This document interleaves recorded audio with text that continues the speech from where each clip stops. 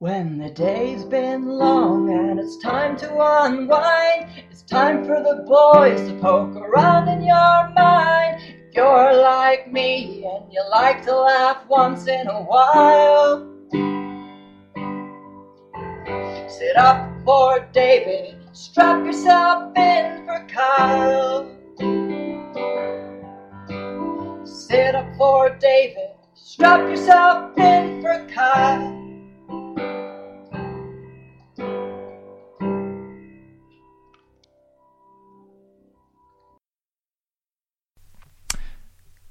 Good afternoon, viewers. Welcome. Back? We are back. We are back indeed. So, welcome to what I believe is the third podcast of 2016. The end of an era. The end of an era. So when we started this sort of primitively back in the early days, we kind of assumed that we wouldn't get past episode 3.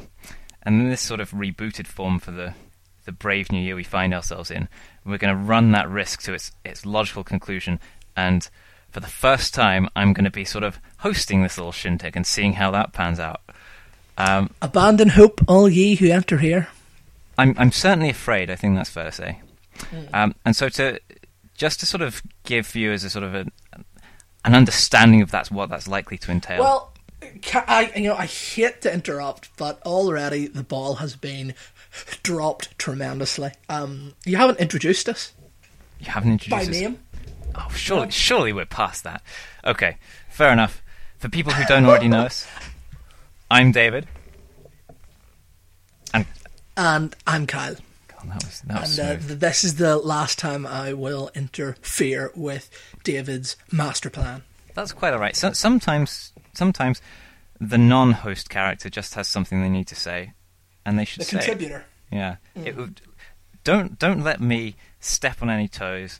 If you have something to say, please bring it to the fore. It'll be said, don't you worry.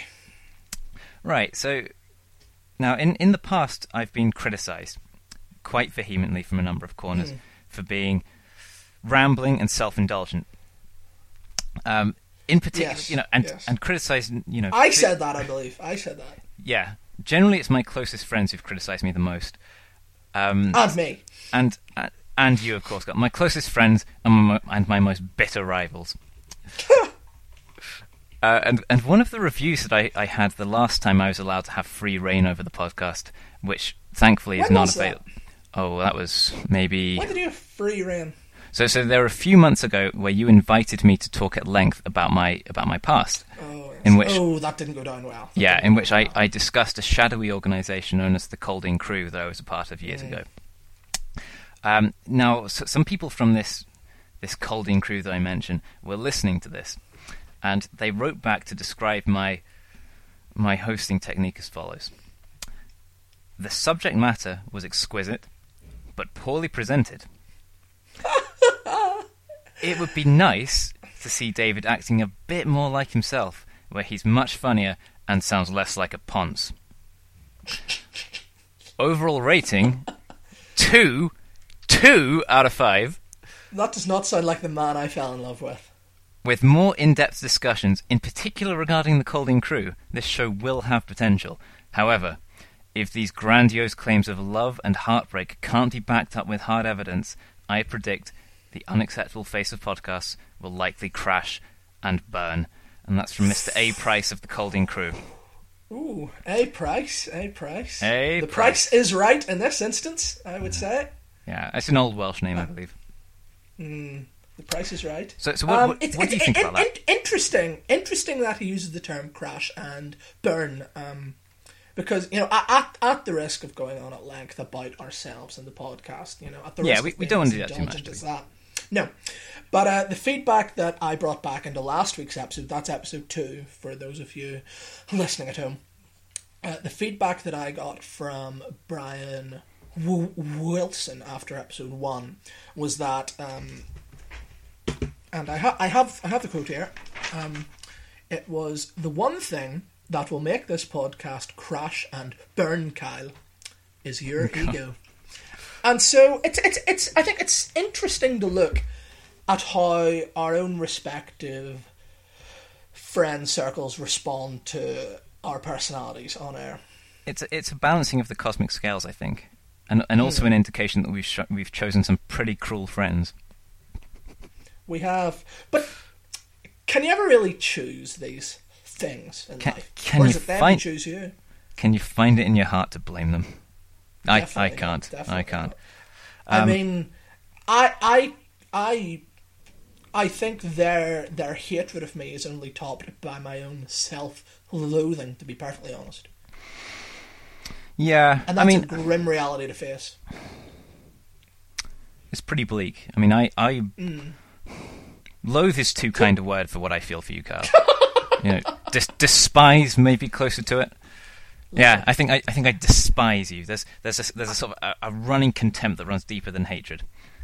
And I feel that's well earned. I would like if I were to hate you, it would be a step up. But the contempt I have for you leaves no room for anything as passionate as hate. It's a really dry feeling of disgust. And speaking of hatred, I believe there's been some news this week.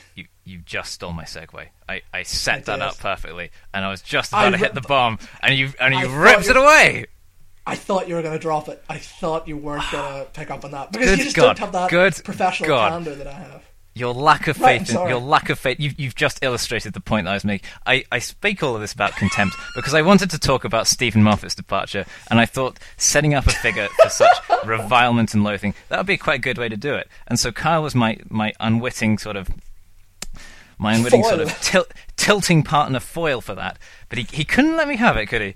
He just had to squeeze on in and steal it away from me. I'll stop. This is your baby. This is your baby. This is my baby. I am not a man who interferes with babies. Let that be put forth now. So please. Yeah, just let me dunk this one in the water, okay? And we'll get things back on track. All right. So Moffat's departure. What was your initial reaction when you heard? Tears of joy, I believe. Tears of joy. There was. I do believe that I actually. Pumped my fist and went, yes, finally. I pumped something else. It really is a relief. I'm sure. Well, it could easily have that response in a man, because it is by all accounts good news, if not great news. I was thrilled. Yeah. Do you know what kind of gets me about Moffat? Is that he's not a bad writer. He's a really, really good writer, and that's why it's so frustrating that he keeps overwriting the show. That's the problem. Like I could forgive someone who just wasn't up to scratch, but he so clearly could do this job well. He just refuses to do so. For those of us at home who aren't aware, what show is this we're talking about? Oh yes, so this is Doctor Who, the classic British sci-fi show that Stephen Moffat, the showrunner, has been running for the last half decade or so, and has announced recently that he'll be stepping down from. And that's all it takes, David. That's all it takes to bring this baby home. Not a day too soon. Not a day too soon. No.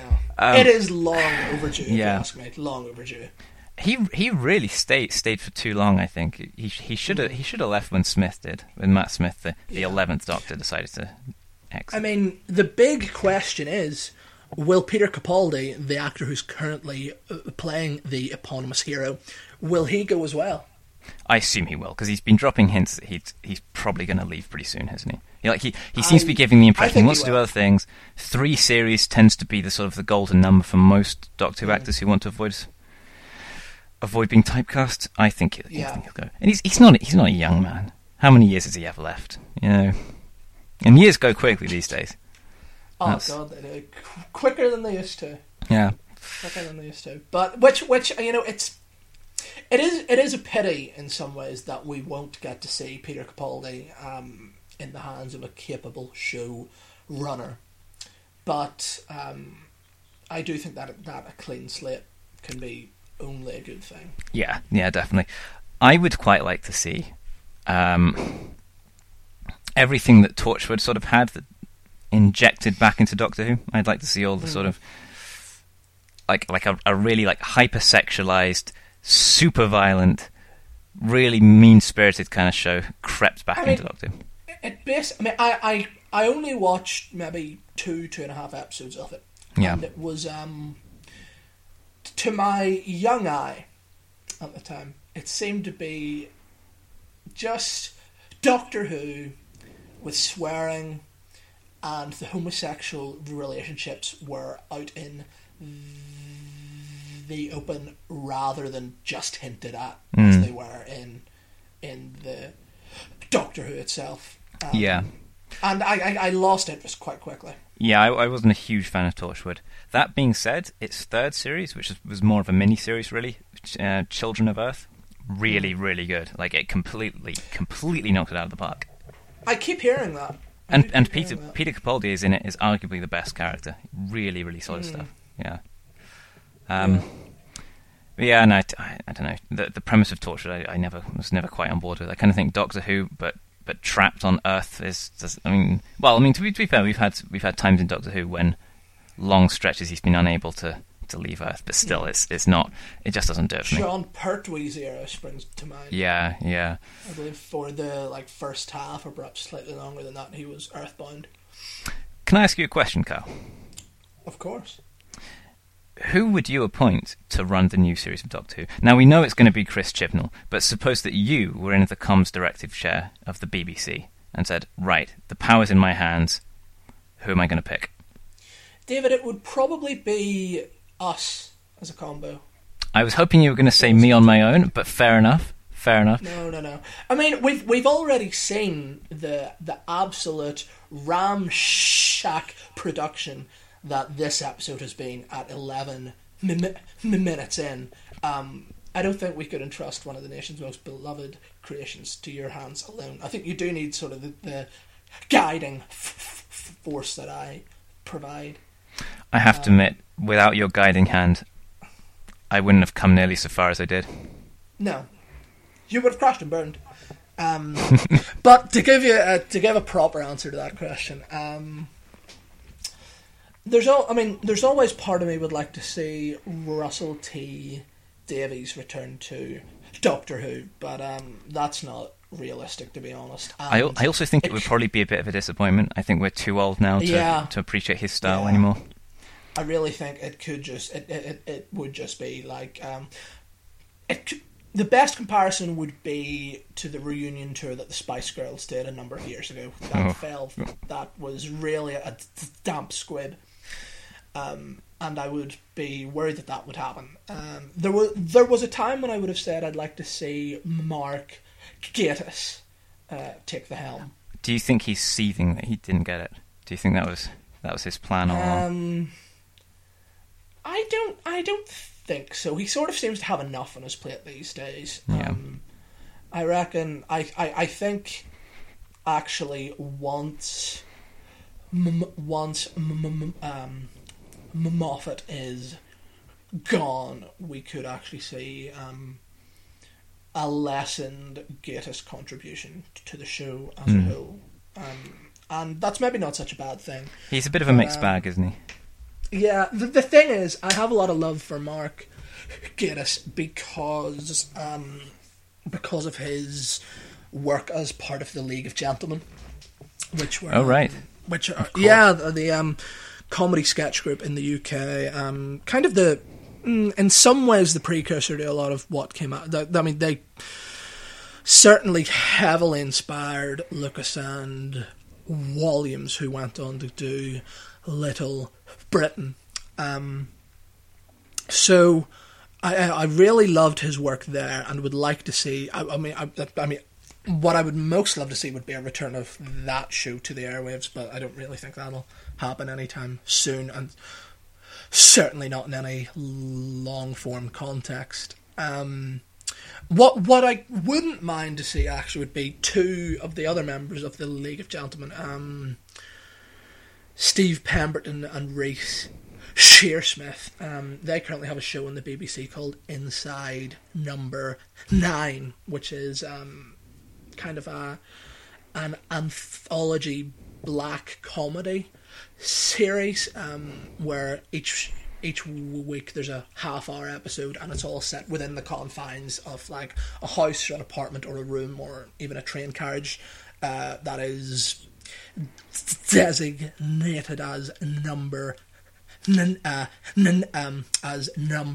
9. That's either it's a dress or the carriage on the coach or whatever. And there's like a standalone story in there with a new cast of characters and everything. They're completely unrelated from each other, and that does at times carry on the spirit of the League of Gentlemen quite a lot. And I think those two can be quite excitingly creative, and I think it could take the show in a completely separate direction if they were to come on board at Doctor Who. I don't think it would ever happen at all, but for me that would nearly be a dream come true if they came on. Yeah. Speaking of different directions Doctor Who could take, I know who I would pick. Go on. And maybe it's an obvious choice, but I think it's clearly the right one, and that would be Vince Gilligan of Breaking Bad fame. I would really like to see, because I think Doctor Who has become so frenetic and so sort of pointlessly over the top that I would like to see it brought way, way back in Tarantino's words. Let's slow it right down and just have a really like a good 2-minute long opening shot of just the TARDIS stationary in the desert, the clouds wheeling overhead, and just have that play for a while. And then a little point of view shot up from the TARDIS console of a little piece of the machinery bobbing up and down and up and down. The Doctor filled with some sort of midlife crisis brewing. I think I'd like to see that.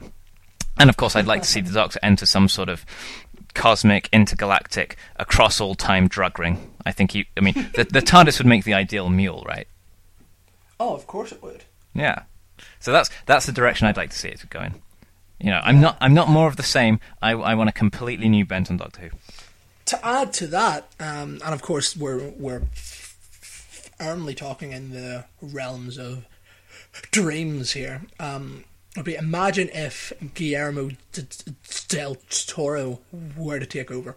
I never forgave him for Pacific Rim. Really? A film that I have yet to see. Oh no, you'll love it. It's exactly the kind of thing that you'll spew about, and you'll be delighted by it. I don't know. It's the sort of thing that'll tickle all the fanboy sensibilities you think you ought to have, and maybe you do have. Maybe that's unfair, but you'll be one of the crowd who absolutely loved it. And whenever you are criticizing me for being a fanboy, the man who squealed with delight in the middle of Ant-Man. Now, you don't know what sounds I made in the middle of Ant-Man because you weren't there to hold my hand while I was watching it. I was in Ant-Man alone with nothing but some suspicious glances from parents to keep me warm, some children who were afraid to be near me They weren't keeping you warm. As I sat through the 11th, 12th, whatever it is, installment of the Marvel Cinematic Universe, feeling nothing but the chill of isolation. But it was a decent film. That's exactly the response. That was exactly the reaction that the film evoked in me, and I was with a cohort of my friends. What does that tell you? But if we I shouldn't get into that. Of my friends, or even a single friend, I would have felt nothing but pure joy at the cinematic flair that was being displayed by good old Peyton Reed. You judged it too harshly, Carl. Wherefore art thou, Edgar Wright? We have to end that. This topic is firmly in the vault and is not to be touched. That's right. This is a vault topic. We've already put too much at risk. But I think it's quite good that we flirt with the vault ever so slightly, just so people wonder what other little black secrets we have gurgling down there. Tease it. We do. Yeah. There are a lot of sounds that emanate from its creaking hallways and shelves. Do you know what I always want to have? What I would like to end up in the vault one day is something that we get to just tentatively refer to as that night. I'd quite like to make these sort of black allusions every so often to, I haven't thought about that since that night. That night. But of course we don't speak of that night at all. So. No. Not for these ears, anyway. Well, okay, so that's interesting. I think we've laid out Doctor Who pretty well. Before we move on from this topic, because I don't want my tenure as host, brief as it will probably be, to be solely about ripping down another man's work. What was your favourite Moffat episode of Doctor Who, other than Blink? My favourite Moffat episode? Well, I'm going to try to keep it to only whenever he took on the reins of show runner. Yeah, so I was about to impose that constraint, actually. That's the Matt Smith era. I think there's a lot to be said for the 11th hour. That was going to be my pick. which was the very first episode that Matt Smith ever starred in. And it had a legacy to work with. David Tennant was much beloved in that role, and he is, and I think forever shall remain, my doctor. Yeah, he's my doctor. Did I tell you I met his cousin the other day? Or the other You week? did. But I'd really appreciate if you didn't just speak over me when I'm right in the middle of something. We can go into that in a minute. See, already, a third of the way in. I actually said that purely to sort of knock you off your perch a little bit. Yeah. And if there's one person who needs that, it is me, in fairness. But no, go on. So yeah, the 11th hour. A lot of us at the time, we were still heartbroken after the departure of David Tennant, and I must add that watching David Tennant's final episode in that role was the first time that I ever cried at a TV program or a film at all. And after that episode, the floodgates were opened, and basically anything could set me off to tears. So Matt Smith had a lot up against him. He was going to constantly be compared to David Tennant. There was, on my part anyway, there was a bit of antagonism. He took over after the man I loved. And yet, that episode comes out of the gate, it comes out all guns blazing, and it does a damn good job. And over the years since that episode, when I've grown quite disillusioned with Stephen Moffat and Matt Smith and the programme as a whole, I did begin to question whether the programme had changed over those years, and as I perceived it, the quality wasn't as good anymore, or whether it's just I had grown up. So I went back and I rewatched the 11th hour, and this was maybe only a year or a year and a half ago, and I loved it. It held up just as well. It was a very good episode. I would say that probably is my top Moffat episode. There are a couple more standouts, particularly from this last year of the program, which I thought went a long way to redeem the show from the trenches that it found itself in over the last 2 years. Prior to that, specifically, the premiere double bill of this show, of this year's season, and also the double bill from this most recent season that featured the Zygon invasion I really enjoyed those two, and I think he also does deserve credit for the 50th anniversary special, the Day of the Doctor, which I think is really fantastic. There are voices out there, critical voices, which disagree with that because haters gonna hate, right? Well, returning Gallifrey to the canon and reinstating it as still actually there and not destroyed in the Time War. Some people have claimed that it really took something away from the portrayal of the Doctor since the show returned in 2005, because ever since then, he has been the last survivor of this great time war, a troubled man who had to make the ultimate choice and destroy not only the entire forces of his enemy, but also the entire species of which he is a part. And that, particularly in the ears of Christopher Eccleston and David Tennant, that played into the character quite a lot and was a real key part of that character. And in the 50th anniversary special, Stephen Moffat reverses all of that, which some people are unhappy with. I don't know, I kind of feel it was going to happen eventually, and that was as good a time as any to do it. Yeah, I mean, I think by that point they've milked the lonely survivor, guilty genocide kind of stuff pretty much as far as it could go, sort of healthy narrative. And I think there's a lot more to be had with having Gallifrey back in the picture. To be fair, I think he wasted the opportunity of having Gallifrey back this season, but I think having Gallifrey back really does bring up a whole new well of narrative potential. To be honest, if you're going to pick 11th Hour, which would have been my choice for best Moffat episode while he was showrunner, I would be tempted to pick The Day of the Doctor, the anniversary special you mentioned, in his place. But given that that's too much of a wild card, which I do also love that special. I really do. I think it was a great Doctor Who story. In that case, I'm gonna pick something more recent and go for the Hellbent episode that we had recently with Peter Capaldi as a sort of almost as a kind of one-man play. He's pretty much yes, of course. He's pretty much the only character in it. It does this sort of metaphysical kind of exploration into the Doctor's psyche. There's this sort of endless sort of like repetition and torture, and it's really good. Capaldi absolutely rocks in it. Plays totally to his strengths as an actor.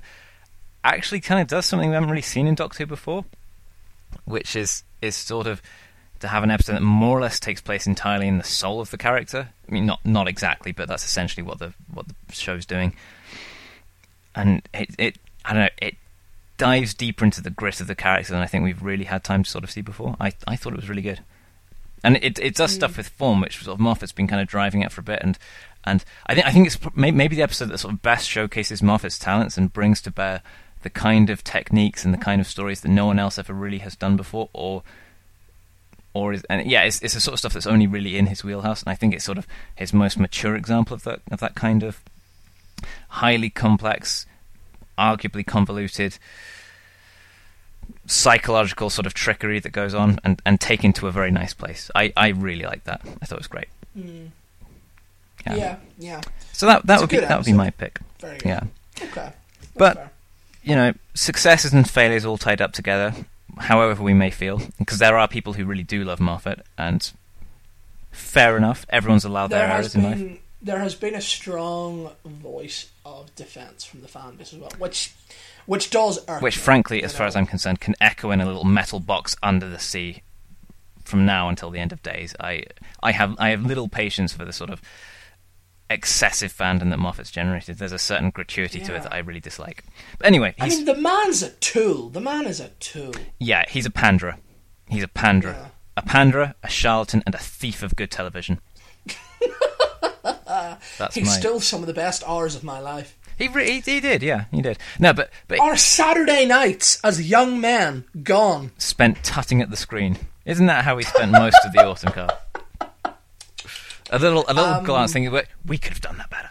We could have done that. Thing is, we could have. But I mean, I don't know much about the guy who is primed to take over. Chris Chibnall.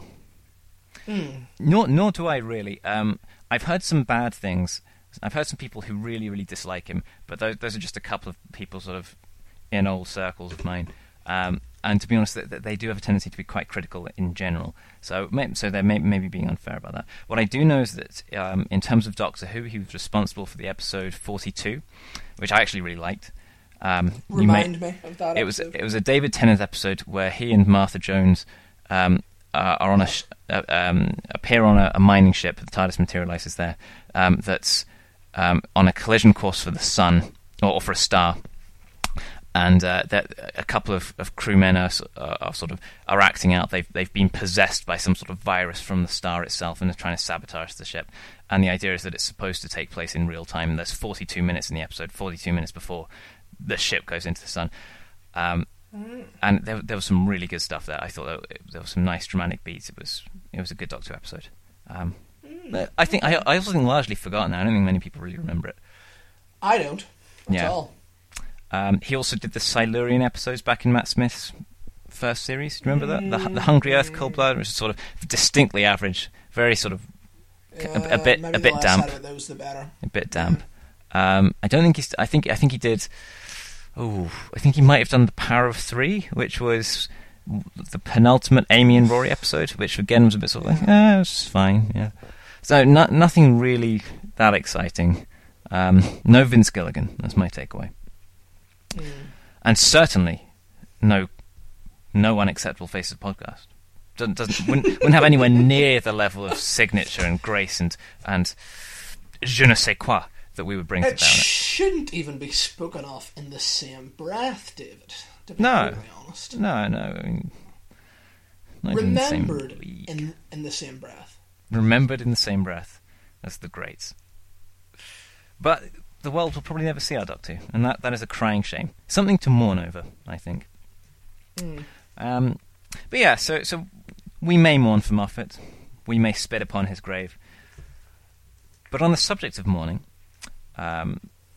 it's obviously been a difficult time in the world of pop culture recently. We've lost David Bowie and we've lost Alan Rickman. And Bowie, I hate to do this. I hate to interrupt you when you're in full flow, but I do have to own up to this. No, it has to be done. In last week's episode, I erroneously insisted that the pronunciation of David Bowie's name was Bowie, which I've since been corrected on, and I listened back to that part of last week's show, and it made me cringe. So I have to make amends. I apologise both to you, to our audience, and to the legacy of the Star Child himself. That was very graceful, Carl. I'm nothing if I'm not gracious. There may be hope for us yet. Kyle Gracious Lamb, that's what they used to call me. Kyle G. Lamb. Kyle Glam. OG. Kyle Glam, that would spell. Kyle G. Lamb, Kyle Glam. Okay. I'm not on board with that at all. I quite like it. So on this note, we had a message sent in from friend of the show, Mr. Jay McNeilage. Long-term friend of the show. Long-time friend of the show, who writes... A friend of mine. He asks us, on the subject of celebrity death fatigue, I would prefer that people only tweet, etc., if a celebrity died who actually influenced a part of your life, or if their death can be used as an example of a cause that needs more publicity. This is not to take away from the stellar influence that both Bowie and Rickman have had on the world. Both of them could definitely be seen as influencing large swathes of people. If you could only publicly mourn 5 celebrities, and he uses this term to encompass everyone who's in the public light in one shape or form, ranging from little-known authors to the Tom Cruises of the world, and goodness knows I have something to say on Tom Cruise, he asks, who have most influenced your life, and who would they be? Your 5 celebrities, Kyle, that you would mourn if they died. Okay. And we're going to add the constraint. It's implied in the question, but not stated explicitly, that these celebrities have to be ones who are currently drawing breath, and mourn than we would if they were to be struck down by a spade to the back of the head. So I have prepared a list here. Have you prepared one as well? Oh, I have, but I'm a good host. I'm going to let you go first. Well, Oh, unless you would like to relinquish that opportunity for me. I think we could go turnabout. So I go one, then you go one, you go. But well, I had actually rehearsed the reading of the list in my head because that's fine.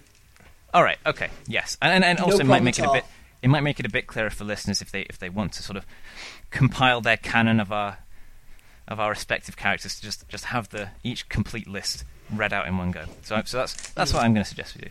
So I'll read mine first. Oh no, you read yours first. No, You go. I'll go. And if I'm going to ask you not to sort of say anything about each people on that list until both lists have been read out. Just give us the list in raw full form, if that's okay. You're the boss.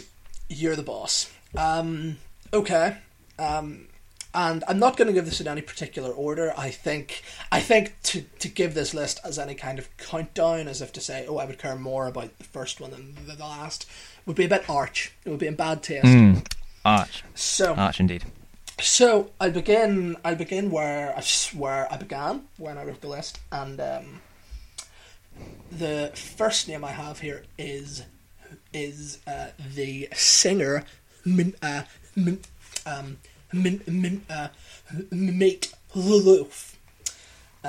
Meatloaf is a single person.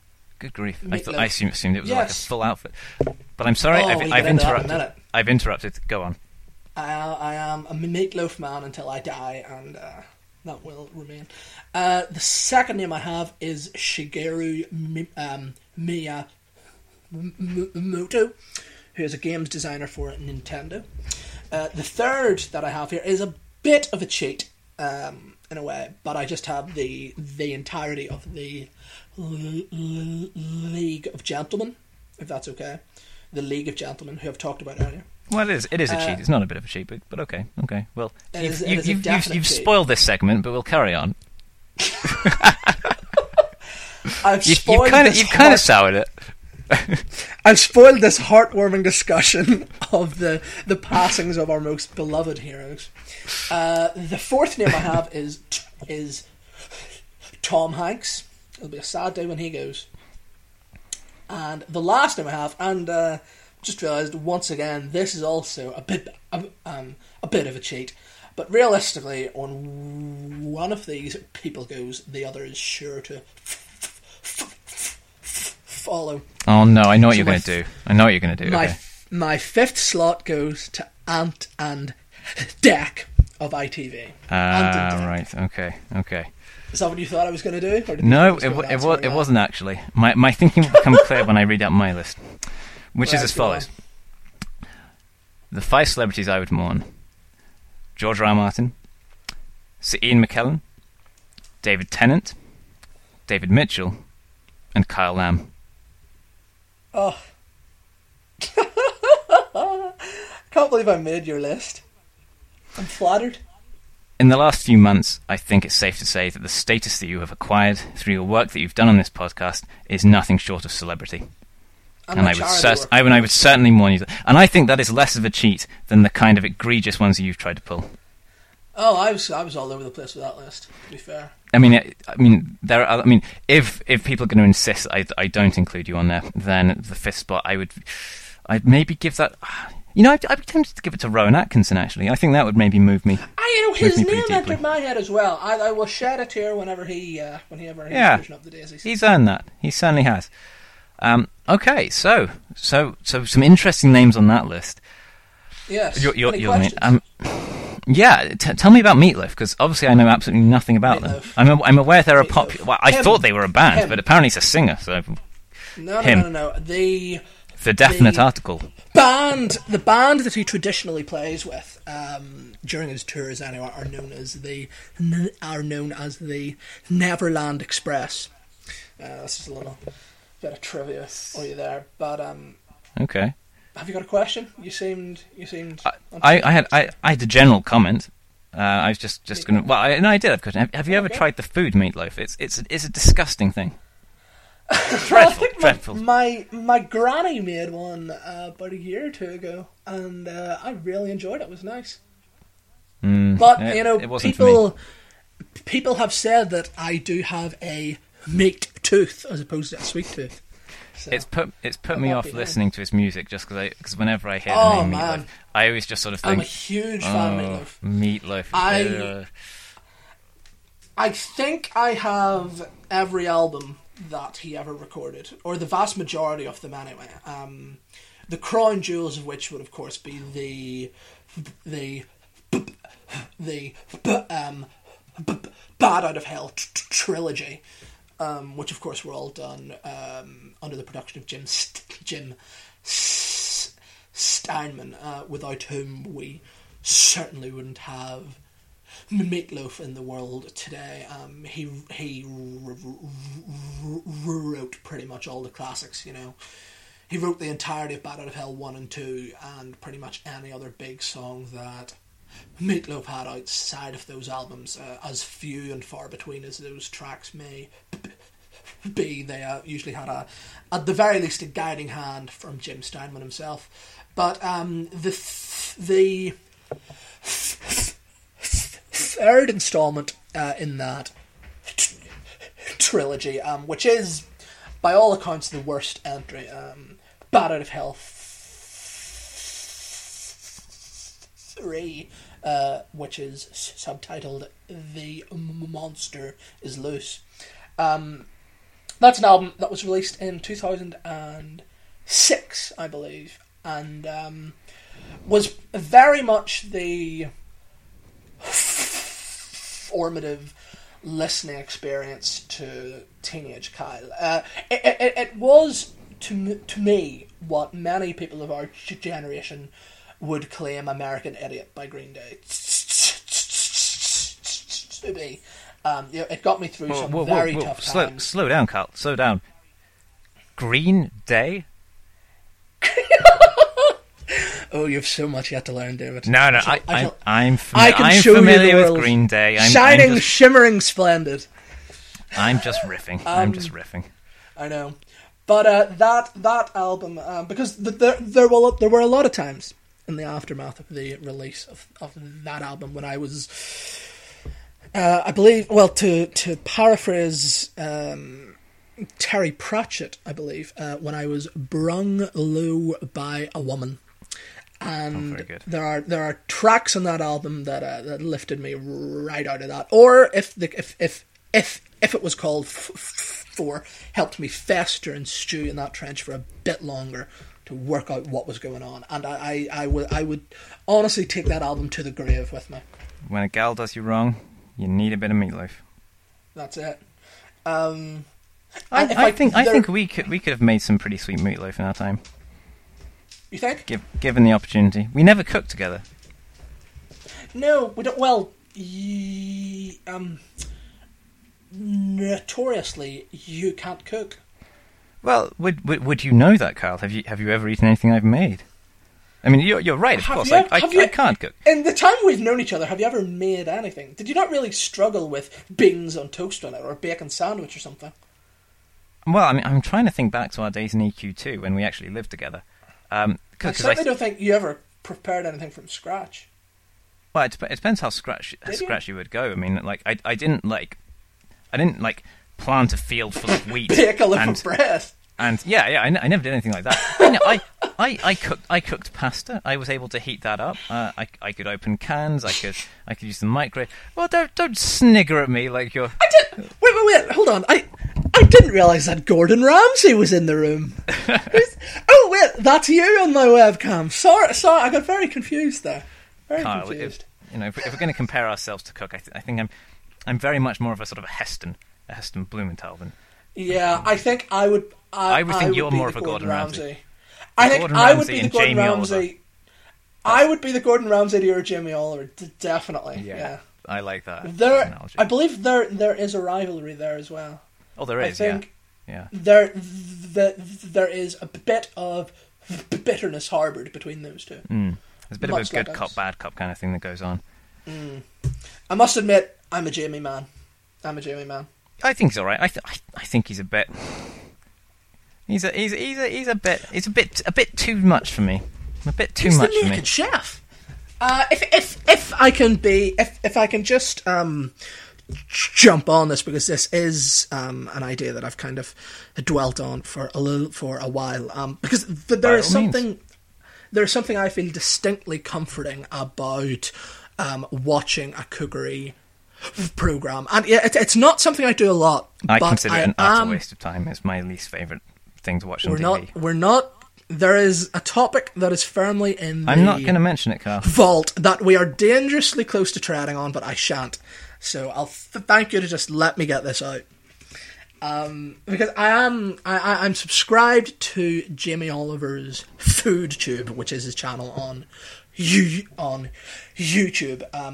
Where he also plays host to other cooks as well. But as a man who enjoys his food, I do get pleasure from watching it being prepared and often eaten on air. I quite like. But the other thing as well, it just makes me feel bitter. Well, the thing is, when you're watching a professional cook, when you're watching the Jamies, the Ainsley Harriets of the world, and everyone in that ilk, whenever you watch them, you're safe in the knowledge that it's going to work out. One problem I have when I cook is that, I'll make a lot of... Well, not a lot, but I've been known to make pretty egregious mistakes in the kitchen. Just a couple of days ago, actually, I tried to make a curry with my dad, and I was in charge of the recipe, and I don't know how I did this, but I misread and put in twice as much curry powder as was required. The thing was an absolute shambles. Even the dog wouldn't touch it. The dog ran. Terrible. But when you're watching someone like Jamie Oliver on screen, it's relaxing. He's going to pull this off. This is going to be A-okay, and everyone's going to enjoy this food once it's made. I think you've hit on a key difference between us, Carl, and that is when I see someone at the top of their craft, being successful, being clear, being magical about what they're doing. Yeah, that's a good word. Generating a literal magic with their art. And if it's an art that I don't possess in any sort of way, and it's an art that I actively suck at, and I watch that, embitters you. I feel nothing but anger. Anger at myself. Hatred. Anger at Jamie Oliver, the big J.O. Anger at the world. Anger at the universe for cursing me with these butterfinger hands and condemning me to that sounds like a delicious pudding. Butterfinger hands. You could make that. If you only had Don't had patronise the me, Kyle. Don't patronise me. We won't David like where it Copeland's leads. Butterfinger hands. Well, if it and I'll take a fistful. If the cooking doesn't work, I know where else it can go. That brand has potential. Fair enough. I'll get my lips around that. But what I will, the one last point I want to add about this, because I know I've gone on about this at length. You've taken this way off. Not only are you comforted, well, David, if anything, I'm just an unruly contributor that you as host failed to rein in, and that's on you. But what I will add, not only do you get the comfort of knowing that whatever the chef in question is preparing will work out okay, it's also that they're broadcasting in an educational capacity. And they do it with such a comforting way. It's almost as if they're telling you how to do that, as if you have a chance, as if they do have some level of trust or confidence that they believe that you are able to replicate what they have done on screen. And it fills me with an innate confidence that I did not know was there prior to that. And that in itself is probably the main reason why I like to enjoy cookery programs as much as I do. See, I think there's an underlying superciliousness to that nicety that we see from them, and I think, to be honest, you'd have to be a fool, gutted with nothing but naivety in your stomach, to watch them and think, yes, I could do that too. What we're seeing is the elite. We're seeing the gods waving their magic hands about, daring us to try and come and steal their fire, and then sniggering and patting us on the back when we get burned. It's not for me, Carl. I will happily. I'll carry on making my sweet and sour pasta with sausages and chocolate sauce. That's the best I can do. And if people don't like it, there's nothing more I can say. That's it. I nearly had a gastric upheaval at what you just mentioned there. Yeah, well, my young girlfriend word. at the time almost literally did. Actually, she wasn't a fan. But it was the only food. It was the only food in the house, so eat it. She had to. Waste not, want not. Waste not, want not. To get back onto the top of the fan, that was slightly fictitious. There was other food in the house, I'm sure. But to get back to the top of the fan, there is one more name on my list of celebrities that I'd like to speak to, just for a minute or two. So you don't have any questions about my celebrities? Well, we can get on to that in a minute. David, I'm not the one who asked the questions. It is my turn, Kyle. It is my turn, Kyle. I asked about your precious meatloaf. The gracious thing to do as host would be to let me get this out. We're way past the point of graciousness, Kyle. How many times in the past? I would direct your attention to episode 1 of the podcast, which is kind of out, because in the Star Wars discussion, I nearly got a word in edgewise. You certainly mentioned that fact, though. You were quite happy to shut me down when I was going on too long. Well, that's the thing. But I do anyway. But no. Get past this. let's see what you have to say. Okay, the one last one that I want to speak about at any length is Shigeru Miyamoto, who he's a gaming chap, isn't he is, as I alluded to, he is a game developer at Nintendo, but perhaps more so than that, he is the creator of such video game characters and franchises as Super Mario and the Legend of Zelda, and he has been hailed as the father of modern gaming, which I believe in. I believe that without him we wouldn't know gaming as we currently do in the world, and his contributions to the art have had a great effect on my my life anyway. And if I was to make a list of my top 10 games of all time, I'd say that the majority of them would have some involvement from Miyamoto at one stage or another. But I do have to say at this point, another staff member at Nintendo, I believe he was the CEO of Nintendo of Japan, Satoru Iwata. He passed away quite unexpectedly and at a relatively young age last year from a cancer, I believe. And the gaming world,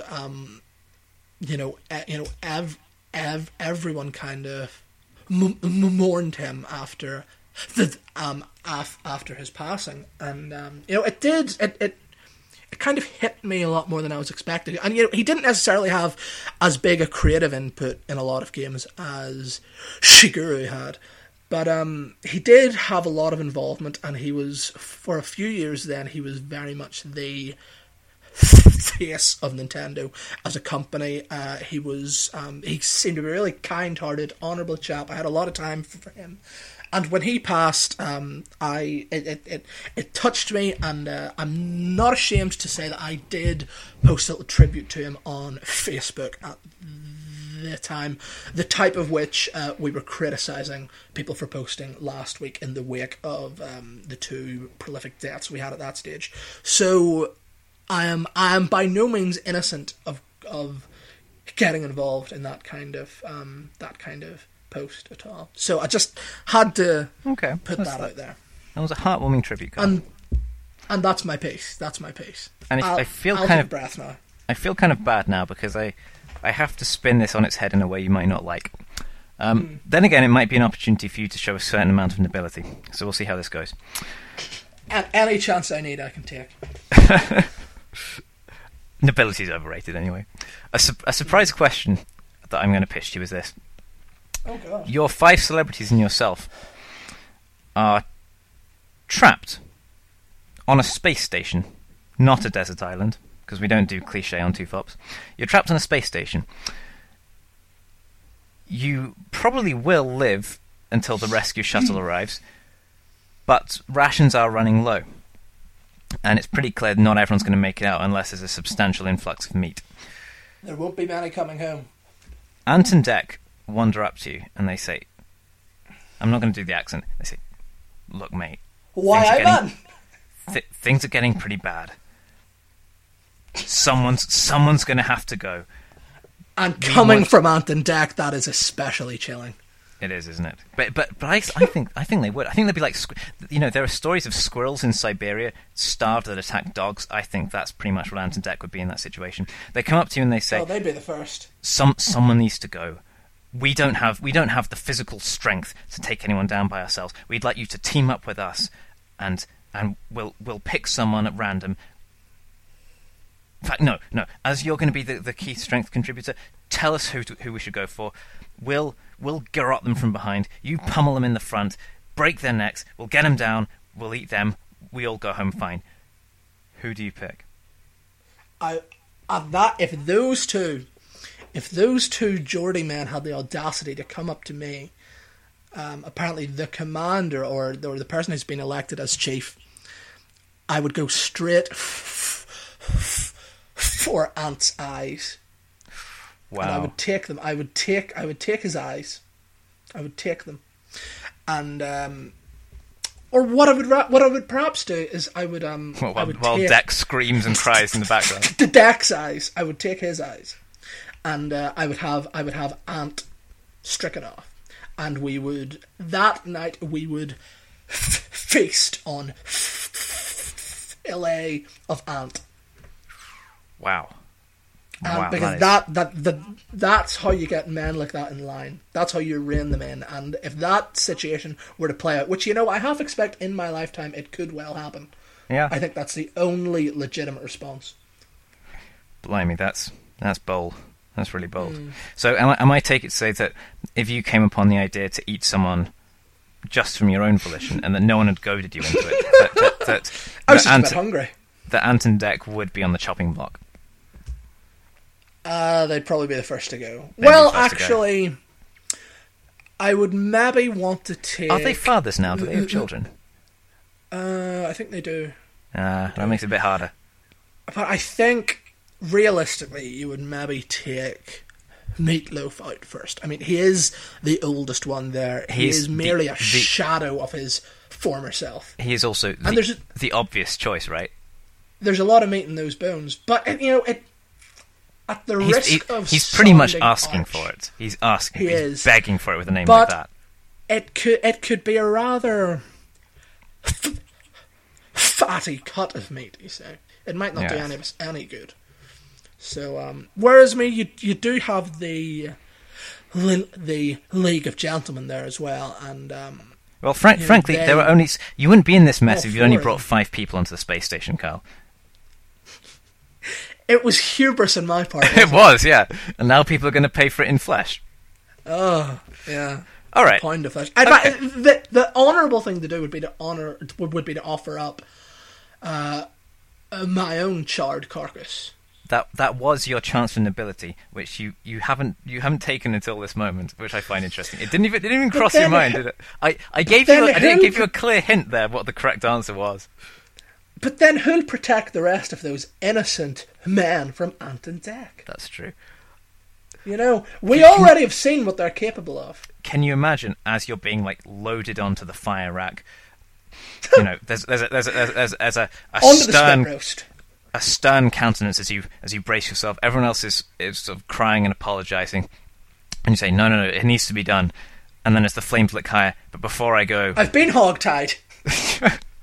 Those men! At my own request. An apple in the mouth and hogtied. If you're going to go, you want to go right. Bollock naked! You got to do it properly. Yeah. Here's interesting. If you were going to offer yourself up for human consumption, which of the 5, which of your celebrities would you want your choicest parts to go to? The choice parts? Possibly Tom Hanks. I think he needs it. Yeah. I mean, he's already shank of lamb been a for castaway. Tom Hanks. He's been through that once in his life in Castaway, and I think he is. He's definitely up there as the most prestigious of the men on that list. And I think if anyone is going to get the T-bone or K-bone, as I would hope it would turn out to be, I would certainly want that part of me to end up in the digestive tract of Tom Hanks. The K-bone is pretty choice, speaking from experience. But people are going to talk. I have to admit, I know this is quite bad, but I really do like the pun. Lamb shanks for Tom Hanks. That works. Doesn't it? All right, okay. So Shanks for Hanks. Let's say you went down the route of eating another celebrity. Either way, it's been grim. You've all stared right into the abyss. But the shuttle's How did we get here, David? We give you the reins on one episode and we're reduced to cannibalism already. We're getting a lot of mileage out of it, though. So you're loaded back onto the shuttle, and no one says a word. Even people who rescue you are horrified. They don't say anything. It's just blood and the stench of smoke on your breath. You're carried back to Earth. You realise now what's important in life, and so I assume you waste no time, and you don't hesitate, and you come straight to my door, and you say, "David, I've seen it. I've fucking seen it now. We've got to adopt that child. We've got to have that little baby. We've got to make something right in this world. Then it's something we have talked about in the past. We've brought it up. I don't think we've talked about it as much as we should. No, I mean it has been just kind of a plan that it might come to at some stage in the distant future if our own lives don't work out as envisioned and hoped. We've spoken so much about death and about the sort of the bitterness inside each of us that I think bringing new life into this world is the highest gift that we could give each other. If I could harbour your child, I would. Oh. In my belly. I would carry so much. Would that God in his infinite grace had granted me a womb in which you could deposit your own young. Well, that's the dream right there. Have you ever seen the film with Arnold Schwarzenegger and Danny DeVito where Junior? yeah. I'm gonna say it now. Shot for shot remake, David. Shot for shot. God, that would be absolutely brilliant. Anyone who hasn't seen that film, go see it. Cast in your mind's eye myself and Kyle in those roles, and you'll which know roles? Exactly what we're talking about. Who would be whom? I'll take it. I would be Arnie. I've always thought of you more as an Arnold, and me as a DeVito, to be honest. Really? Oh wow, that is high praise. Because in pretty much any other partnership in the world, I would just by default be the Danny DeVito. I'm pleased you've said that. Well, I hope that's tickled you. What that says, however, about your own opinion of yourself is perhaps best left unturned. Well, it's a sad day because we've barely uncovered our little baby, our little Obadiah Jr. Of course, Obadiah. Little OJ. May he go on to do great things. Yes. We've barely uncovered him. He's blinking into the sun of this new world. Maybe we'll bring him up again later. I like to think that's what we would do when the real Obadiah, the OG Uncle Obadiah, is gone, dead and buried. OJ and OJ, yeah. Yeah, OJ and OJ. But like Uncle Obadiah... He's in hell. He's burning in hell, yes, at this stage. And fair enough after everything he did. But like Uncle Obadiah, like Stephen Moffat, like Anton Deck, and all the other celebrities that you may have seen fit to gouge on in your cold, black space station. In my bloodlust. Death comes for us all, and we're out of time as well. And there are no pockets in shrouds. God. What a bleak note to end on. But I want you all to go forward. Consider death in all of its dark majesty. And then think about that little chink of light. That little baby OJ. Nestled in... Trigger warning. Sorry, apologies. Nestled in Kyle's loving arms, with me, waving a lock of hair out of his eyes. Kyle or the baby. And smoking a pipe and clucking your tongue with approval. Oh, yes. And it would be a bubble pipe too, no less. That's the image I want you to have as you go forward. It's been great talking to you all. Have a very good night, evening, day, morning, whenever you're listening to this. And keep believing. All right, guys. We'll see you next week. Fare you well.